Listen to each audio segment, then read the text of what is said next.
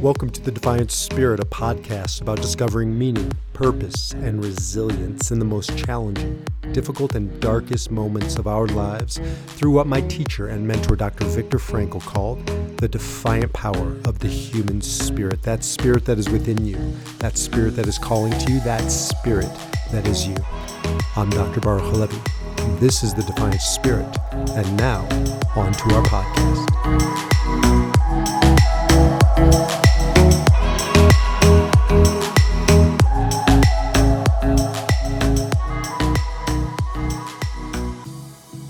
So welcome back to the Defiant Spirit podcast and the Defy Your Number Enneagram System. I'm Baruch Halevi, also known as B, and I appreciate you tuning in as always. I want to share with you what I've been doing for the past, week, 10 days or so while I've had COVID, which was fun. Really kind of knocked me out, but not so much that I couldn't fill my time, at least the parts that I could sit up and, think clearly with some, constructive work. Now, it's part of my challenge, I guess, as an Enneagram 8 to defy that need to produce, but I didn't do such a good job of defying that, and instead put my free moments and time to work by watching movies.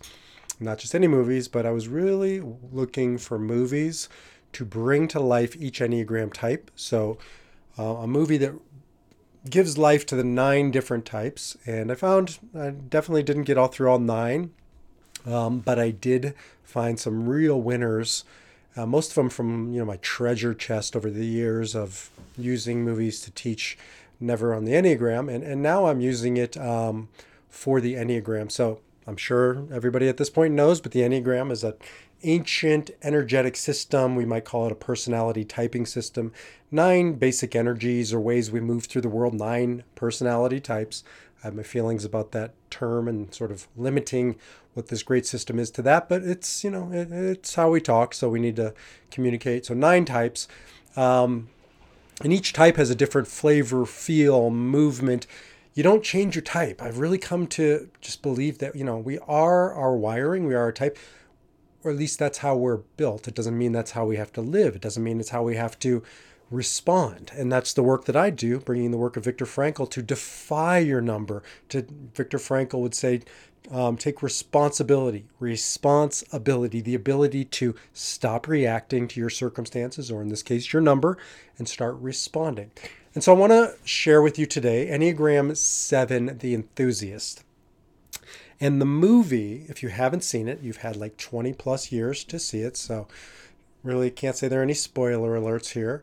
And I had forgotten about it, but the movie Big Fish, if you haven't seen Big Fish, came out in 2003. So, 20 years ago. And it has an all-star cast. I forgot how many, maybe they weren't that famous then. They're famous now, almost everyone. Ewan McGregor, Albert Finney, Helen Bonham Carter, Billy Crudup, Jessica Lange, Danny DeVito, Steve Buscemi. I think Miley Cyrus was in it. It was pretty crazy how many people are in it. But it's, to me, a quintessential Enneagram 7 caricature. I oftentimes use these podcasts and talk about things as caricatures. The last one I did, if you didn't listen to it, the previous podcast, Valentine's Day, the gifts that each type likes to receive, a caricature. There's not 9 types. There's 27 types because there's subtypes, and then there's wings and there's lines. So you're talking about, and then stack, you have all 9 types in you. So, you stack them in a particular order. And if you do a test with me, I'll get you your stacking. So there's thousands and thousands of combinations and nuances, but we need stereotypes. Sorry, I know it's not a popular thing to say. It depends what we do with stereotypes. Do we use them to navigate the world, to orient ourselves, and then to make room for nuance and individuality? So the stereotype of a 7, the enthusiast, most often, almost always, is true to varying degrees. So if you know a 7, or if you are a 7, you'll add to it. You'll pronounce this a little more. You'll discount that a little less. But I refuse to stay away from these sort of generalizations or stereotypes because I think they're very helpful in learning a system and making it stick and really understanding the vibe. So as we go through this, it is a stereotype of the sevens, and all those nuances need to be applied, but nonetheless, it's true. And I guess that takes us into Big Fish. Well, also, one last thing. Why am I using movies? So, in my program, Defy Your Number, which you can buy online, go to defiantspirit.org, go to the Defy Your Number program, and I have all 9 types. You buy one of those types, and if you know your type, you just buy that one. And it is thorough, it's deep, it's engaging, but it's also light and fun. And I'll just share with you a page from this is the movie Big Fish, obviously, Enneagram 7 Enthusiast. But I want to share with you the movie page. I'm giving this to you for free. It's a bonus in the program. There's lots of this stuff in my program. So I have a Name That 7 for each type. I have a Name That particular type. And I have famous TV 7s and famous big screen 7s. I don't think Big Fish is on here. So you know what? I created this program. I didn't even think about it. I was trying to figure out what movies do I watch, and I could just go to my own damn program. But you can too. So jump over there. If you're not ready to buy the program, then get the free ebook that'll give you 9 types, sort of a snapshot of each type. Okay. So I'm happy to send you this slide too if you want this picture. Happy to give this away. Going back to Big Fish. So this is a movie. Why is this a 7 movie? First of all, it came to me because I was counseling somebody about their dad. And this is a grown adult I was counseling whose father is, evening of life, well into beyond the afternoon of life, probably transitioning from this world to the next soon. And he and his dad have always had a struggle-filled life because his dad was a 7. Never took the test with me, but working with him over the past few years, it's become pretty clear that his dad's a 7, and he's not. He's a 1. He's a 1. Now, Enneagram 1 and Enneagram 7 are worlds apart. If you're listening to this podcast, I always forget some people are listening, some people are watching, so you can get that slide for me. Just email me and I'm happy to send it to you. So if you are looking at this, you will see the 7 and the 1 behind me are in some ways yin or yang. When you see the line between numbers, they're yin yang. They need each other. They need the energy of what the other has to offer, but usually they're opposite sides of the spectrum. And so it's hard to traverse that line. And yet people show up in our lives to, I believe, help us develop these, energies, and in this case, the Enneagram. Why is it that we only think of soulmates as people who we get along with? Maybe the soulmates are the people who kick our ass or pain in the ass, who we don't like. They're probably more likely than not the real soulmates to challenge us. People like to forget that part of the Bible when they quote it. Adam's partner is an Ezer Kenegdo. It's called a helpmate, which I have no idea what that means. But Hebrew, Ezer means to nurture, and Kenegdo means, to kick you in the ass. So people, are complicated. We're complicated, and they show up in our lives to challenge us. Well, this man's father challenged him, and he never understood him. Because as he described him, and this is how I got to Big Fish, I was thinking of the movie. I was thinking, what's this movie? I just remember watching it like 20 years ago. And it was Big Fish. And I found it. And then I shared it with him. And I think it was an aha for him. And hopefully it'll be an aha for you. Regardless of whether it's your dad or whether it's your spouse or whether it's your child or a friend, we all know 7s. They're prominent. Sometimes you just won't know a 5, the investigator. Or a 4, the individualist. I think they're a little more rare. But 7s, you can't be in this society we live in today without knowing 7s. They dominate in certain spaces and places, like especially the corporate sector. If you run into a salesperson, they're quite likely a 7, probably a 3 or 7. So you really know a 7. They're remarkable, right? You remark upon them one way or the other. Now, 7s are known for many things. The enthusiast is known for many things. Not the least of which is, and this movie is built around tall tales. So they tend to have a larger than life persona or personality. Oftentimes they're big in stature, not always. I know some slight sevens, but there's just a big quality. Even if they're slight in build, they still come off as a bigger energy, and they are. They're just big energy. That's a presence, and you just know when you're in their presence. Now, you can be an Enneagram 9, the peacemaker, and you could be a 300-pound linebacker. And if you're a 9, you might go unseen. And if you're a 5'2", small little 80-year-old 7, you're probably still going to have your presence felt. So it's an energetic thing, and they take up space. They like to, and that's what a tall tale is. A tall tale in this movie revolves around a son who just discounts his dad to the point where he hates his dad, at least for a period of the movie, because his dad tells tall tales. That's a lot of T's. And his whole life is about tall tales. And the son probably is a 6, much, the loyalist, but more of a skeptic. I think he's an investigative journalist. He's a writer, but a reporter. So there's much more a factual approach to life. Maybe he's a 1.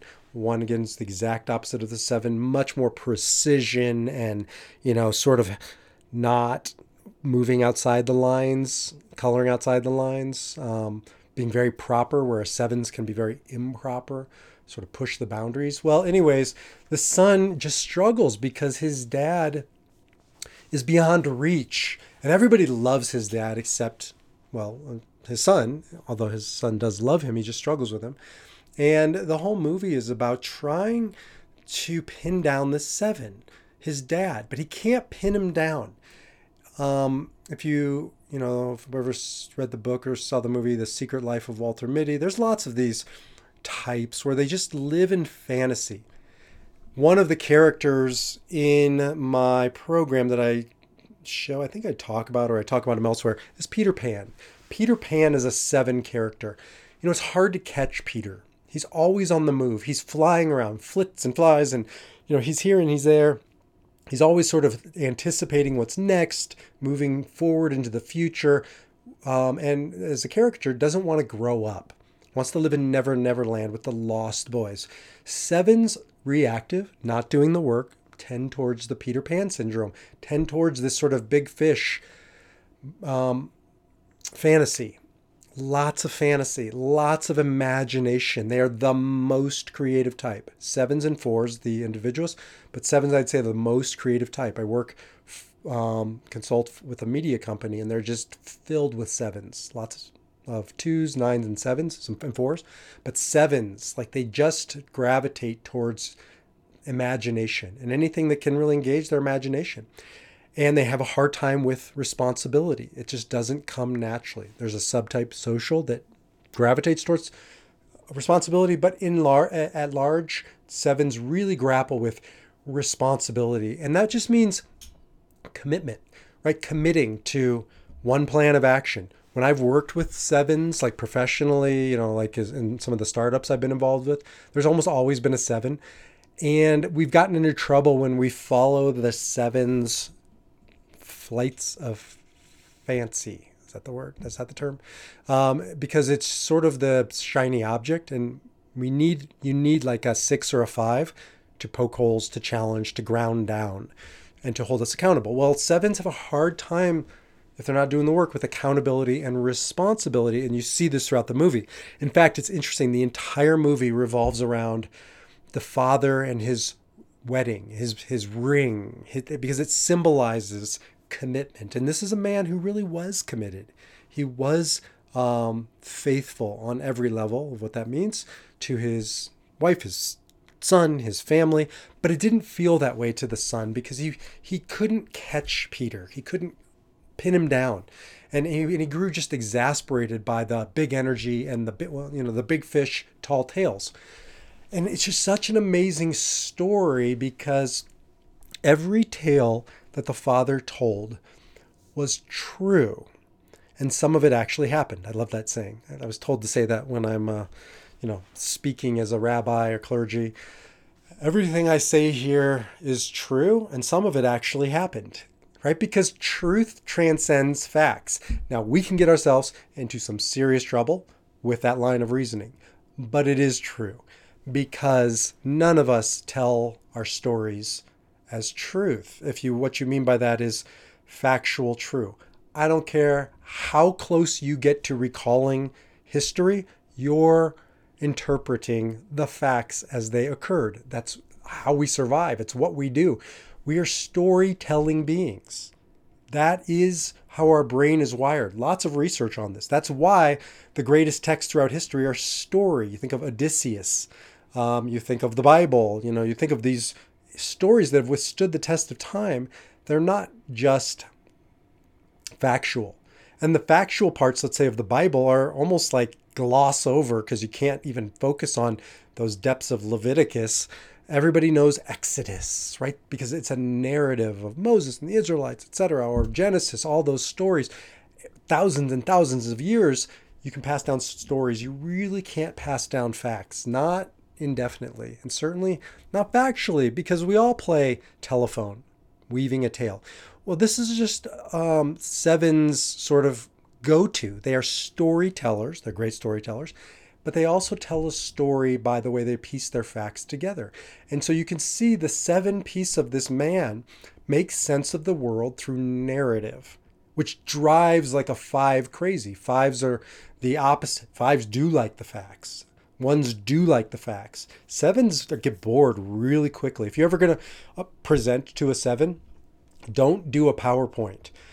My partner in Wealth 360, Michael Feiner, talks about how he used to take fives and seven, or he used to present his, wealth management stuff to his fives and the sevens the same way. And now what does he do? He presents that factual PowerPoint to the fives, and he usually engages the sevens in experience, golfing or dinner or a baseball game. And then they'll probably talk about the finances, but through a narrative. So sevens are narrative people. They need a story. They always are grounded in a truth, right? So it isn't, when we say fantasy, we tend to think of fantasy as fake, false. But again, everything I say is true and some of it actually happened. There's a great Kabbalistic teaching. It's stuck with me for 25 years now. The saying goes like this: what is truer than the truth? The story we tell about the truth. And that's the point. The story we tell about our, air quotes, truth is the truth. And that's our truth. And so once this boy, Billy Crudup, who's a man at this point in the movie, understands this, and as his father's leaving this world, he starts to appreciate the truth behind the stories. And it's such a great, maybe this is a little spoiler alert, but too bad. You've had 20 years, or you can turn it off and come back to this, is that as his dad is dying, you see all the characters of all these different stories that he's woven together in real time, and at the end of his life. And there's elements of truth to each one. I'm thinking of the, like they were Siamese twin women in the movie. They were like literally physically connected. And, it was like this farcical vision of these women that, just wasn't true. But then at the end, at the funeral, these two sisters are twins and they show up. They're not Siamese joined at the hip like they were in the movie, but they do exist, and they existed in the story. And you discount some of the narrative and get back to, there's elements of truth here. So that's a part of it. And not writing off the seven's fantasies, not writing off the seven, not writing off the stories as fake, false news, to use a popular term, but complicated news. And our job is both to accept that seven energy, that seven narrative, but also to hold them accountable. For sevens, they really need to grow up, to take responsibility, and to not need that fantasy to keep them captivated, not need the excitement, and know that their story is worthy even if it's not embellished, right? To get back to, a good, all people deal with this good enough thing. And sevens deal with it by making things bigger because mundane, ordinary is very hard for a seven. And that has to be good enough. Life is lived in the ordinary. When I used to do funerals and eulogies as a rabbi, it was the ordinary moments that people really wanted to talk about. Yeah, they caught the baseball at the World Series, and yeah, created a cure to cancer. But Mom used to bake me cookies, and I just remember coming home and smelling those chocolate chip cookies, and we'd play Scrabble. Like, ordinary is not ordinary; it's extraordinary. And sevens need to get back to the ordinary is the extraordinary. And that's good enough. And that you don't have to be sort of that special, tall tale, wow, charismatic, and you can stay put in the moment, in the present, deal with the mundane, and that needs to be exciting, not to jump to the next thing. So that's the work of a seven. It isn't to let them off the hook and say, just tell your tall tales. And it isn't to say that they shouldn't tell participate in sharing their narrative. Each one has work to do in this movie. And everything they say is true, right? And so listening to the truth, not just in sevens, but the people around us, like what are they really saying by telling us this story? Here's an example. My grandfather of blessed memory, Jack Brody, was not an Enneagram 7. I think he was a 1, which probably makes this even more interesting because he told tall tales.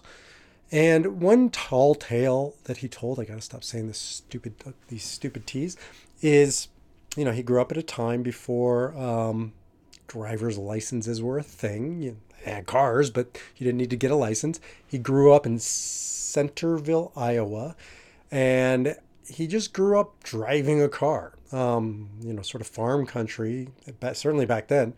And he tells the tale. He told it like 50 times the same story, which is partially what this man does in the movie.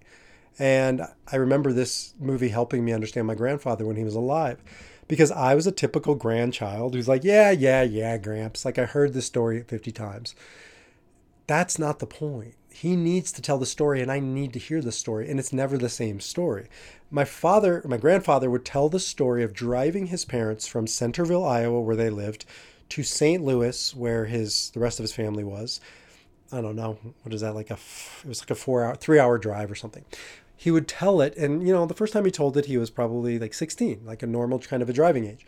And then the next time he told it, he was like, I was 13 years old and then like the 50th time, I was 5 years old and I couldn't even reach the pedals, and I'd have to put down, I don't know, phone books to sit up and a stick to push the gas. And, it just got bigger and more big fished. And I, again, was like Billy Crudup in the movie. I was almost not just dismissive. I ejected the story as false. You weren't 5, Grandpa. Like, you were not able to drive a car. And then as I grew up, I don't even think he was alive when I started to really unpack these stories that he told me. And this was just one of many. It started to occur to me that there was truth in what he was saying, A. And B, there was a moral, there was a nugget, a wisdom in there. And he was framing it in a tall tale. And as I really, just as an example, as I started to unpack this, I realized he was telling me about responsibility. And as a 1, he really was always extremely responsible. And I think what he was saying was, I don't know, I was probably being an idiot teenager, take responsibility. And I and my generation, speaking from my grandfather's perspective, the greatest generation, they took responsibility. I mean, they had their own struggles. I will not wax poetic and make the greatest generation into the perfect generation, because there's a shadow side to what I'm about to tell you, but they took responsibility in a way that my generation didn't have to, partially because he did it.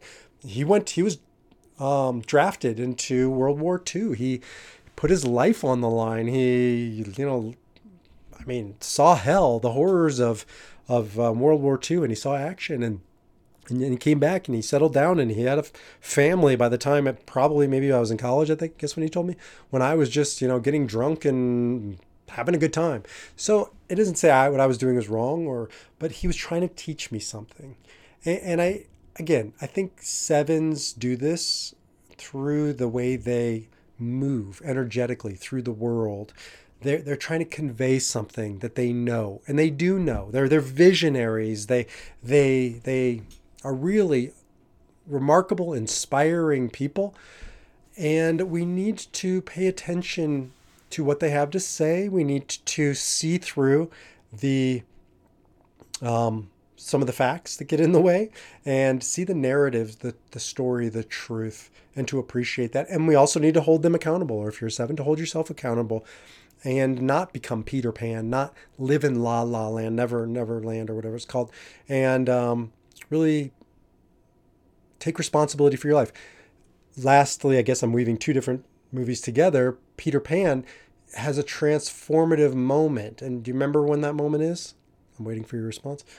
YouTube it. It's Peter Pan goes to Wendy's bedroom, and Wendy's the grown-up, even if she's, I think, his same age, biologically supposed to be in the story, but she's a mature figure. I think she's a 2 for all of you 2s, the helper, and she helps Peter because he's wrestling with his shadow while he's in her bedroom, and she wakes her up, and she says, "What are you doing?" And he catches his shadow, and he's like, "My shadow got away from me," and he's trying to stick it back on, and she's like something like, "Silly, you can't stick it on." And from what I remember, she sews it on to his body, the shadow. Well, the shadow is the work of a 7, to take on the darker stuff, the more difficult stuff, to take responsibility, to be in the present moment and deal with suffering. 7s run from suffering.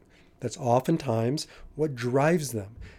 They're, in some ways, Peter Pan trying not to face life's difficult realities and stay ahead of it and outrun the shadow, but you can't outrun the shadow. The shadow is always there, and when we can sew our shadow on, own it, we can truly experience all that life has to offer, the light and the dark, the good and the bad, and not have to live our lives trying to live in Neverland and not growing up.